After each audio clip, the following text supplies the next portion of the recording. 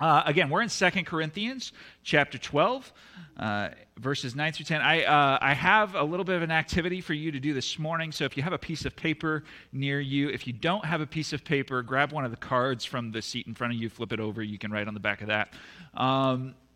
There should be pens near you in those seat back pockets. I am going to ask you to write a list. I want you to write a list. I want you to write down the top 3 characteristics of a great evangelist.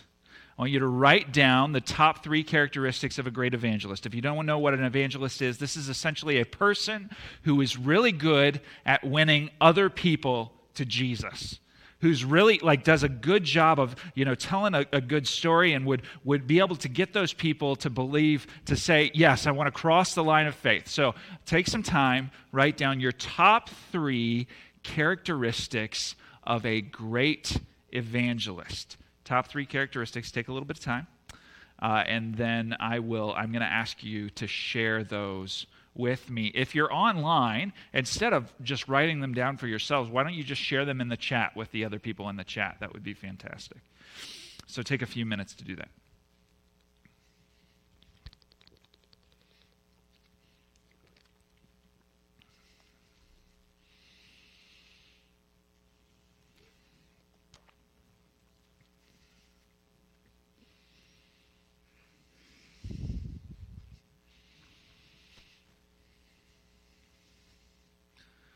Top 3 characteristics. Okay, so some people are still writing, but I'm curious to hear. Top 3 characteristics of a great evangelist. What do we have? Somebody give me one. Boldness. Oh, I knew that was going to be like somebody's first one. Boldness was going to be right out there. Very good. All right. Relational, yes, that's so true. Being able to build great relationships. You can't be cold if you want to be a great evangelist. A trusting soul, that is incredibly important. A heart for God. There has to be something about you that is evident, right? In your demeanor and the way that you present yourself, people have to see this kind of fall off of you if they're going to be compelled to believe. That's good. Authenticity. We're going to talk about that a little bit today. That's good. Authenticity is significant. I love that you guys are saying many of the things that you're saying. That's huge. Any other examples? A good listener. Oh my goodness. I've said that 500 times in the last year. So I'm so glad that somebody picks that up. That makes me happy. Compassion. Oh my goodness. Loving people. That's all so huge. Oh, this makes me so happy. Okay. So that's good. That's good. We can take those. We'll work with those. So that shows me something significant because that's not actually what I anticipated. I anticipated that we would have said things like, I need to have a lot of biblical training. I need to be able to be really well versed in apologetics, right? I need to be able to defend the faith. I need to be able to speak really, really well. Right? Those are all of the kind of impressions that we have of what a great evangelist might be. But what I am shown here is that you all see the significance of what it means to be relational evangelists, and we're going to talk about that a little bit more in depth today. So our church, we've been talking about our church, the need that we have. We said, we long to become something different for the glory of God and for the good of our neighbors. And what exactly that looks like is not truly clear, but this is what we know it requires. We know it requires something of us to meet people who do not currently know Jesus and quite frankly have very little experience with Jesus. right? We have to do something to meet them where they're at, and in sharing life with them and having spiritual conversations with them, inviting them to Jesus, that they might somehow discover the wondrous renovation that Jesus can offer. That they might somehow discover that Jesus can actually offer a person new life. Right? So this is our hope, and we know that this requires us as a church to become something different. So we're going to spend the next 2 weeks kind of honing in, taking a break from the book of Exodus, honing in on evangelism. So I want to share with you 3 tools for effective evangelism. 3 tools for effective evangelism. The first one is hospitality.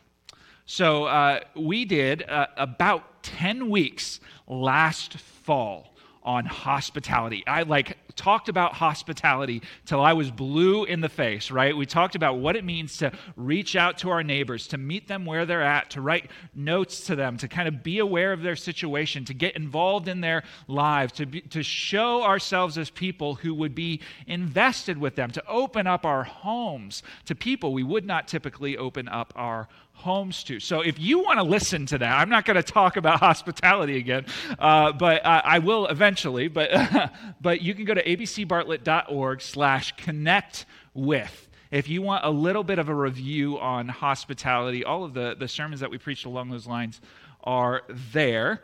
So that's hospitality. But there are 2 more tools after that. The second tool is authenticity. Right, Matt talked about that. Authenticity is significant. Our ability to be transparent about our experience with other people. So that's the second tool. We're going to talk about that today. And then the third tool is straightforward. It's the gospel. Right? That is, there's no other name given on earth by which men must be saved, right? Jesus is the one who has come, and we want to tell people about Jesus and what he has accomplished, right? That is the most significant tool that we have. So what we're going to do is we're going to take the next 2 weeks to focus in on authenticity this week, and we're going to focus in on the gospel next week. And what we're going to try to do is really seek to develop these 2 evangelism tools. So this week we're talking about authenticity.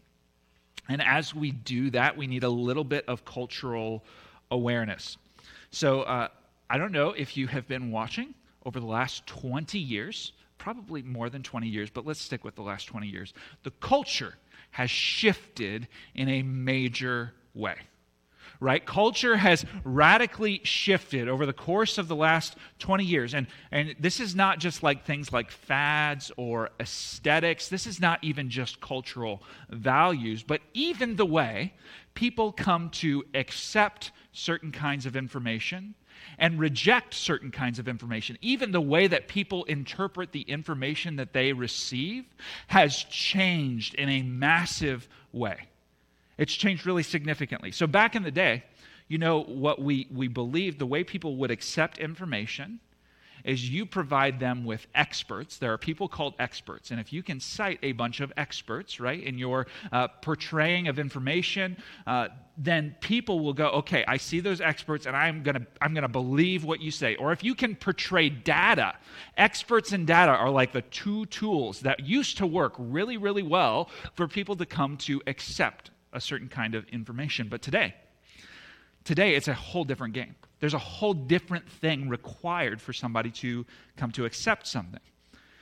There's something about telling a personal story or giving a lived experience that will actually cause a person to come to believe a certain thing. So the best marketing companies, they've been watching this change happen in our culture, right? And they're trying to sell products, right? We all know this. But as they try to sell their products, as they've been watching this change happen, they're trying to capitalize on it. And so they have come up with this phrase that is common throughout the marketing world, and it is this: authenticity is the new authority. Authenticity is the new authority.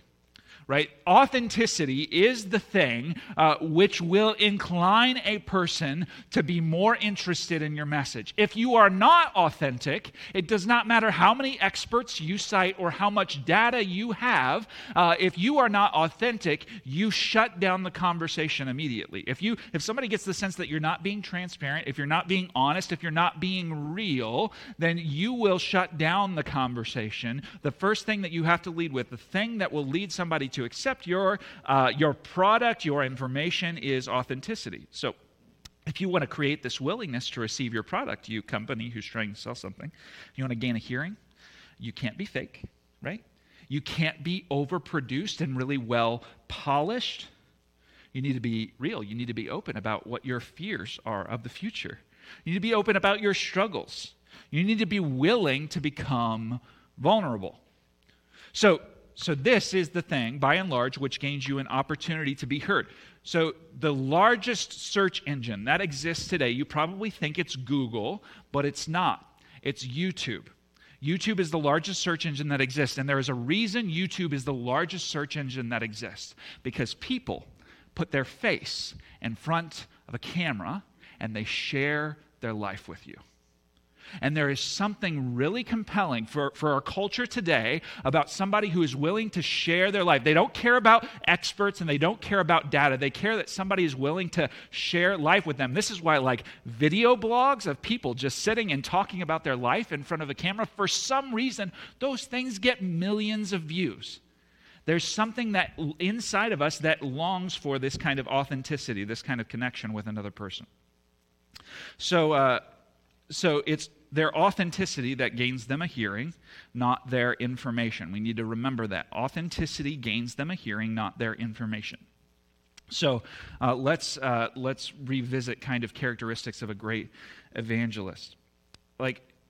I appreciate the way that we talked about this, because, if we talked about this 10 years ago even, we would probably not say that greater openness about your failures and your struggles would lead you to be a better evangelist. But if authenticity is the new authority, it actually is the thing that would lead a person to listen more to you. Like if you have a willingness to be seen as weak, like if you're willing to cross that line, if you're willing to become that vulnerable, that could gain you a hearing that you could not gain before. If you have vulnerability to kind of openly acknowledge your own shortcomings with people, again, that's another layer, another thing that would be able to gain you a hearing. So I want to give you a gift today.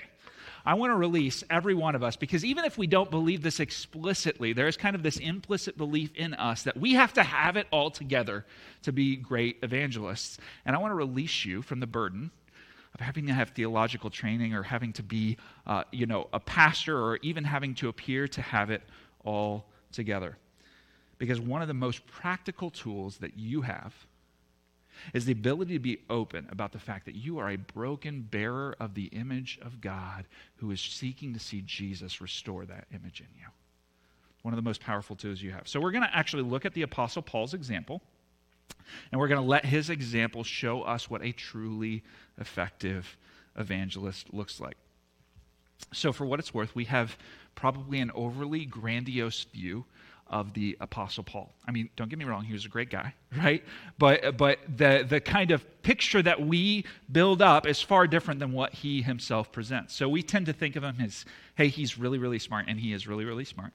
He's a great writer. He's very bold, right? We see him all the time being very bold. He's pretty aggressive, right? He knows how to put people on the spot. He knows how to call them to make a decision. He's committed to truth, right? His knowledge bank is just one of the most incredible knowledge banks that we could ever imagine a person having. He's really easy to talk to, right? He's confident. He's hopeful, he's strategic, he's intentional. He started churches, he confronted religious leaders, he called people to faith, right? So I'm going to call us this morning to all become more like the Apostle Paul. And as I say that, you're probably inclined to think, well, how in the world can I become more like Paul today? So we're going to let Paul himself dismantle our perspective of Paul and kind of instruct us on how we can become better evangelists. So in the book of 2 Corinthians, there are these guys called super apostles.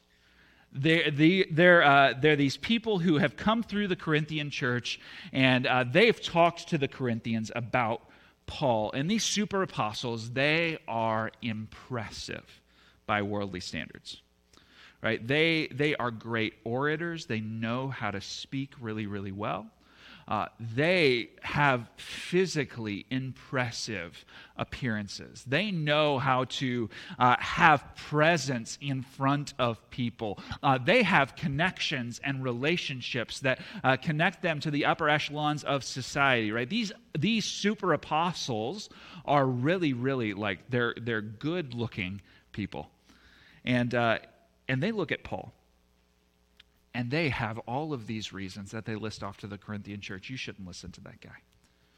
You shouldn't believe what he says. He doesn't have the impressive things that we have.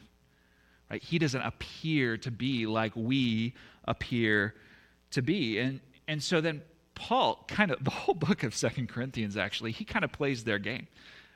He's like, okay, let's talk about all the things that are wrong with me. Right? And he becomes, in the book of 2 Corinthians, and even in the book of 1 Corinthians, we see this too, he becomes very transparent about his weaknesses.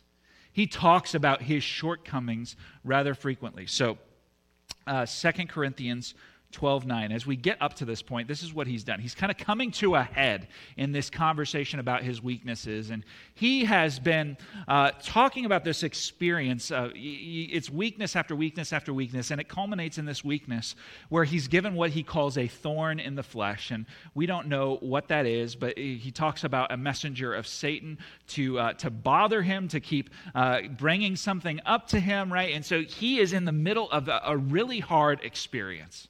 Right? Something that makes life very difficult. It could be physical, it could be emotional, it could be a combination of all of these things. But he's in the middle of this challenging experience. And he's praying that God would take whatever this thing is, this thorn in the flesh, that God would just take it away. And God doesn't take it away. God lets that thing remain there. And then Jesus speaks to Paul and says, "My grace is sufficient for you. For my power is made perfect in weakness." So Paul says then, "Therefore, I will boast all the more gladly of my weaknesses." That's really interesting, right? Like Paul wants this thing to be taken away. It's causing him some form of suffering, some form of pain. It's making him experience some form of weakness. And so he wants it to be taken away. And God says, you know what? No. Because my grace is sufficient for you. And my power is made perfect in weakness. So we tend to think that Paul was great and impressive. And according to kind of Greek or Corinthian expectations, he really wasn't. So let's talk about like what the Corinthians would have expected from a leader, from a speaker, from a person who would come in and teach. They would expect eloquence from you. Right? You had to speak well in front of people. And from all evidences that we have in Scripture, this was not the case for Paul. Paul was not the best speaker in the world. And he actually is pretty open about that. In 1 Corinthians 2, verse 1, he says, "I, when I came to you, brothers, did not come proclaiming to you the testimony of God with lofty speech or wisdom," right? And lofty speech and wisdom was exactly what the Corinthians would have expected from their speakers. Right? So he says, you know what? I didn't come having kind of the tools, the skills that you would have expected. Right? So eloquence would have been expected. You would have expected confidence from your... Now, Paul's got boldness, right? We've been clear about that. We see his boldness, right? But there's something that we don't actually think of a lot with Paul. We typically think of Paul as very, very confident, right? As very, very bold, and we do see that in places. And for what it's worth, the Corinthians would have expected their influencers, right? We have influencers today. They had influencers back then. They would have expected their influencers to be very self-assured people. But it's interesting, at least 6 times, Paul, in all of his letters, Paul is very clear about the fact that he struggles with anxiety, that he feels a heavy weight on his shoulders for the churches that he's trying to lead, that he is kind of fearful. Even when he's like up talking in front of people, we see this idea that he has this anxiety about him. Right? At least 6 times he talks about specific fears or anxieties related to his own experience. So, okay, they would have had to be interesting, right? That the Corinthians would have expected their speakers and leaders to be interesting. You know what's funny about Paul in Acts chapter 20? He actually put a guy to sleep while he was talking. He was talking for hours and hours. So number one, he didn't know like what a reasonable time limit was for somebody to stand and talk in front of people. But then on top of that, the guy's listening, and he drifts off to sleep, and he falls out the window. Right? So and he dies when he falls out the window, right? This is all problematic. Like, Paul should just have a better way about him to recognize that you don't want to put people to sleep when you talk. Like, I know when I see eyes start to close and heads start to sag that I need to start paying attention and pick up the pace a little bit. So Paul doesn't do any of that, though. But then Paul comes and through the power of the Holy Spirit brings the guy back to life, and it's all good. So he's not interesting, okay? Well, you would have been expected to have kind of a handsome, impressive presence. That was not the case with Paul. 2 Corinthians 2:10. For they say, these super apostles say about him, his letters are weighty and strong. Sure, yeah, he's got great words in his letters, but his bodily presence is weak, right? There's something about him that is very unassuming. There's something about him. He walks into the room and you barely even notice that he's there. The Corinthians, they would have expected success, right? You have to have kind of a track record. Do you know what happens? Let's say 75% of the time that Paul walks into a city and starts sharing the gospel, it is not successful. Right? They pick up stones. They want to throw rocks at him. They want to get him out of their city. He causes trouble everywhere he goes. So they could look at him and say, look, he's not successful. Every place that he goes, people are driving him away. See, here's the crazy thing. When Paul's writing to these churches and talking to them and trying to compel them towards Jesus and trying to say, believe my message, right?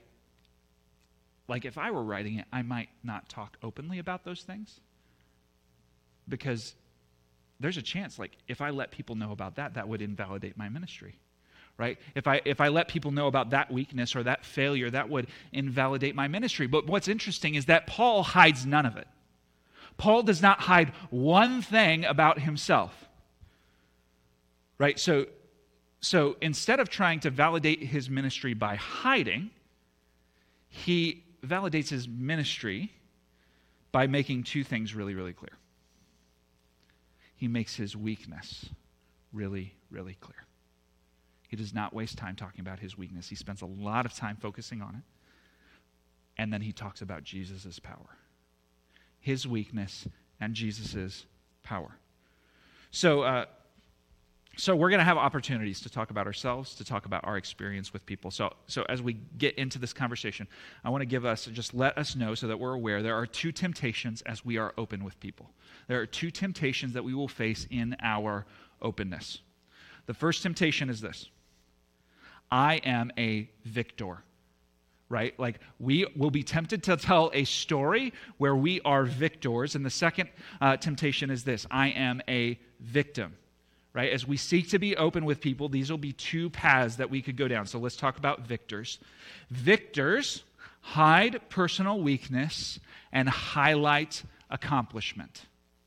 Victors hide personal weaknesses and highlight accomplishment. So when we hide our weaknesses, what we're actually doing, we need to be aware of this, is that we're telling a story about our own power and strength. Right? If we've seen some change in our life, but we hide our weaknesses, then what we're really doing is we're telling a story about our own power and strength. So we need to recognize what we're doing when we become the victors. We put the spotlight exclusively on us. And then what we display to other people when we put the spotlight on us is that our identity is in our ability.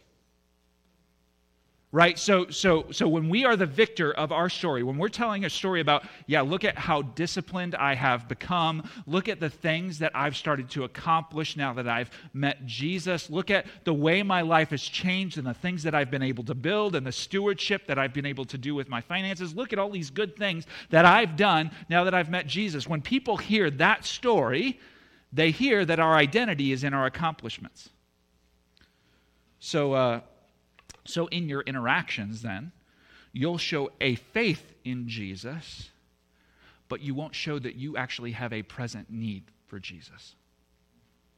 Okay, so that's victors. That's one temptation. The other temptation is that I am a victim. So victims highlight personal weakness, but stop there. Victims highlight personal weakness, but stop there. So when we constantly talk about our weaknesses, and that's the story that we tell, then what we're doing is that we're telling a story with no power at all. Right? Like, people don't see the power in our story. So for what it's worth, it is okay to seek sympathy from friends. And in fact, I would tell you that one of the most effective things that you could do with your neighbors is give them an opportunity to help you. Let them see that you are weak and that there's a place where they could provide something for you that you don't already have. Right? This helps you to build a relationship. This is part of how trust is built. But if you spend all of your time, especially if you have a pattern of talking about your weaknesses and just simply stopping there, then you need to see what you're doing. Number one, you're putting the spotlight exclusively on you, right? But then you display an identity that is in your problems. Right? Like, what people see when all you talk about is your weaknesses without kind of talking about the power or the solution, right? When all you talk about is your weaknesses, and what people see is that you have an identity in your problems. So in your interactions, you'll show a faith in Jesus, but at the end of the day, when people are trying to understand your faith, they'll see a faith in Jesus that doesn't actually seem to do anything for you. So Paul highlights personal weakness. But then he doesn't stop there. He highlights it to display the significance of Jesus' power. So let's talk about the power. 2 Corinthians 12:9, he goes on. Therefore, I will boast all the more gladly of my weaknesses, so that the power of Christ may rest upon me. So Paul says, the more weaknesses, the better, because it clarifies more of Jesus' power in my life.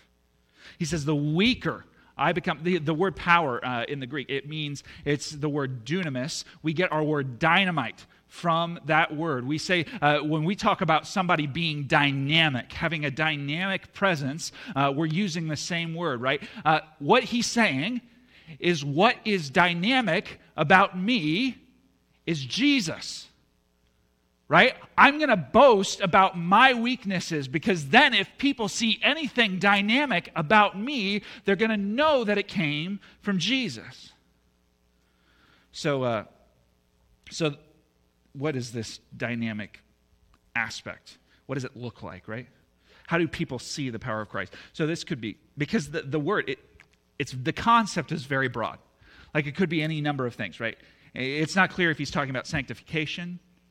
It's not clear if he's talking about the comfort of his identity in Christ's death and resurrection. It's not clear if he's talking about power from the Holy Spirit.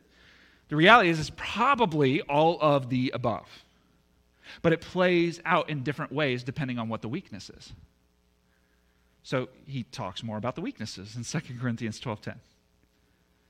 He says, for the sake of Christ then, I am content with weaknesses, insults, hardships, persecutions, calamities. So this is what he does. He piles on a list of weaknesses, because every single weakness is validation that only Jesus could have been behind the work that was accomplished. Right? So weaknesses. We could just pick one for Paul. Maybe let's pick not a great speaker. So he's going to boast more in the fact that he is not a great speaker. Why? Because the Holy Spirit still planted churches and still wrote scripture through Paul and still converted people through the message that he told. Right? So if he's not a great speaker and people still convert from their pagan faith to Christianity, that is a miracle. Right? There is evidence of something besides Paul's skill working in that moment. Insults. Right? Like, what could the power of Christ have to do with insults? Well, if I'm Paul, the greater the disapproval of my enemies becomes, then the more I'm actually forced to rely on God's acceptance of me through the cross of Jesus.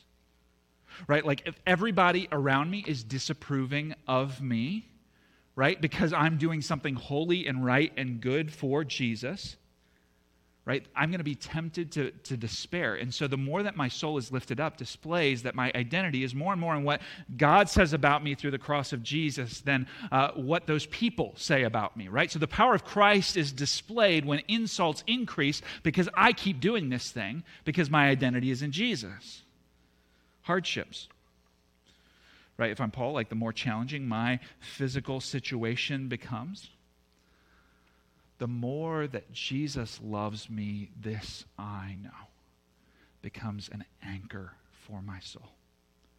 Not just a song that I sang when I was a kid, but this place where my soul can rest. The more challenging my physical situation becomes, the more I come to love and appreciate every time somebody in the body of Christ reaches out to me and provides some kind of care for me. Persecutions. The more I get whipped and bruised by crowds for simply speaking about my experience with Jesus, then the better I understand the exceedingly more brutal suffering he experienced for my sake to purchase my forgiveness. Calamities. The more I experience the weakness and the brokenness of this world that we live in, the more that my heart is attached to the promise that Jesus is going to bring about a new heavens and a new earth.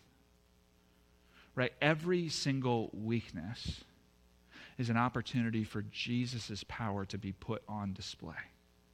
Because when we stay steady and consistent through that weakness, we display that our heart is attached to something greater than our current circumstances. Okay, so Paul sums up this section, and this is what he says. 2 Corinthians 12:10, he says, "For when I am weak, then I am strong." So, church, hear this.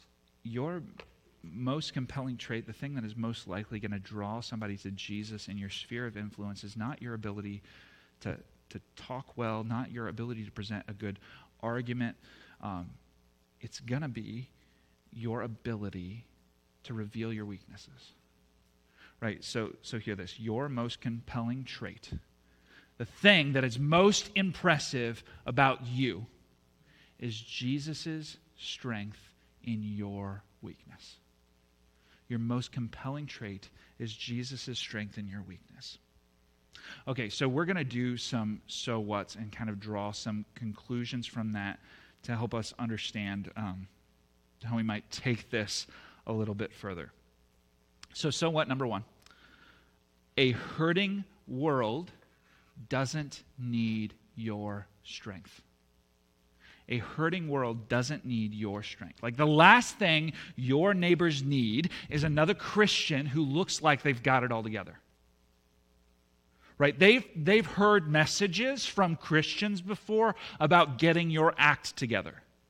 They've heard messages before about what it means to be morally upright. They've heard message about trying harder and doing better in your life. In fact, they're even told those similar kinds of messages from the culture around them. They have heard it. And what they don't need is a message about how they just need to be stronger, how you have just been able to fix your life by being stronger. We're walking into a kind of a cultural season where people are hurting, and the hurt is more and more noticeable. Right? So don't tell them stories about how you decided to follow Jesus and then you just started doing better. Right? Tell them about a Jesus who takes on flesh and enters into your pain with you. Right? Who gives you the promise of forgiveness by his blood that is stronger than that pain. who is your strength in the middle of weakness. It's not that his strength is contrasted with the weakness. It's that you can be weaker and weaker and weaker, and his strength is what sustains you. A Jesus who says your weaknesses don't have to define you because God accepts you now. Right? An anxious world, it won't be compelled anymore by religious people who keep pretending to be fearless. But they can be compelled by people who are willing to admit their anxiety and are forced daily to rely on Jesus when he says, "Come to me, all you who are weary and heavy laden, and I will give you rest." So hope for a hurting world is not found in your strength. It's found in Jesus' strength in the middle of your weakness. Number 2, confess and repent openly and frequently. Right, so if you are a human being, you make mistakes. Right, like you don't love your neighbor as yourself. I don't love my neighbor as myself. We tend to mistreat others. We tend to leak our brokenness onto the spaces around us. And the most powerful thing that we can do is not avoid dealing with that and talking about it with our friends, but that we would own 100% of the wrong that we accomplish with our neighbors and show that our identity is not in the fact that we fail. Our identity is in something greater than our failure. Right? So you have, like Christian in the room, you have a better foundation and source of security than any other person that you interact with if they're not a Christian. Right? You have a better place of trust for your soul than any other person. So you actually have the freedom to be totally honest about your shortcomings because it's not your power that proves you anyway. It's Jesus' power.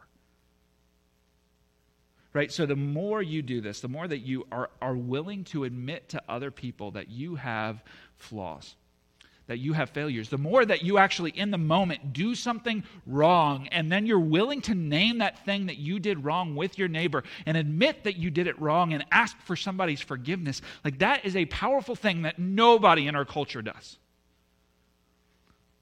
Right? So the more you implement this, the more you actually do this, the more people see that Jesus is actually changing you right now. Right? It's not just something that he did back then, but he is changing you actively right now. That's number 2. Number 3, this is something that I have been challenged to do this week, and so because I have been challenged to do it this week, I'm just going to impose it on all of you. I want you to consider doing this. This might become one of the most useful tools for us as we step into what's next for our church. I want you to start a healing journal. Okay, you're like, what the heck is a healing journal? Every day, I want you to pick one thing. Like, I want you to write it down. You're going to reflect on this one thing. One piece of brokenness in your life that you have seen Jesus bring healing to, that you are seeing Jesus bring healing to, or that you know Jesus eventually has to bring healing to. Right? Every day, I want you to pick one thing, one place of brokenness, and write it down, and write how you long to see, or you're grateful that Jesus has actually changed that thing, that you see Jesus actively healing. I want you to write it down, because when you write something down, you become well-versed in it. Right? And the more frequently you write these things down, the more well-versed you become, so that when you're in conversations with your neighbor, you don't have to kind of like try to think up how you're going to share your story of brokenness with them, because you've already thought about it. In fact, you spent every single day thinking about a different kind of brokenness in you that Jesus is bringing healing to. Right? So start writing that down, because the more we become acquainted with our own brokenness and Jesus' power in that brokenness, the more prepared that we're going to be to share the compelling work of Jesus with others.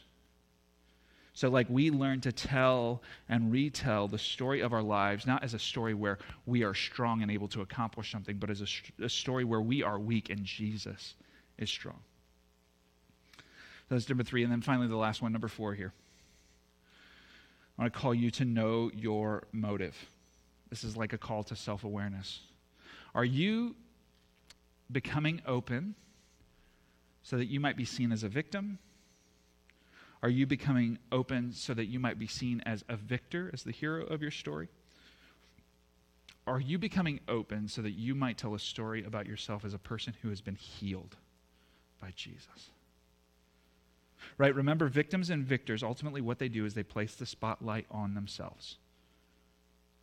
Right? And if you find yourself constantly gravitating towards one of these categories, I'm going to tell you, you might want to reconsider for a time whether or not you should even be open, right? Because the story that we tell is about a Jesus who heals broken people.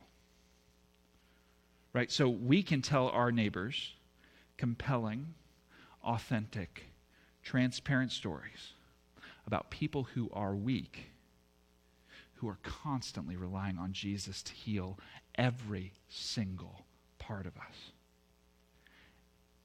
And those are stories that people who live in this hurting world need to hear. Would you pray with me, please?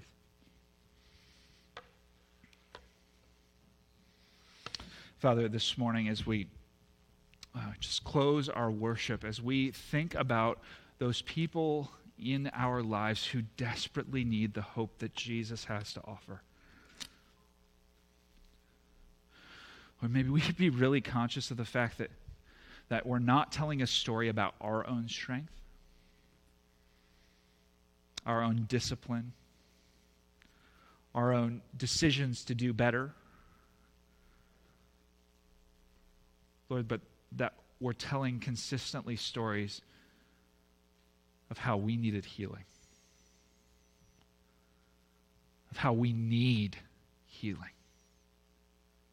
of how there are parts of us even right now that are broken, that we've yet to see you touch, and we long to see you work in that place to bring new life from it. Lord, and that there are places that we have such joy in, because in those places we see our weaknesses again and again, but somehow out of that you have been able to bring new life. Lord, I pray for any person in this room that may not know you or may not be walking with you, any person listening online that may not know you or be walking with you. This morning, my prayer is that every person would hear. This faith is not about us somehow doing better, but it's about how you came and met us in our brokenness and extended to us healing, extended to us mending, extended to us forgiveness, to make us right with God when we could not make ourselves right. But any person who's listening who wonders about that or questions that, Lord, I ask that you would draw them to believe in Jesus.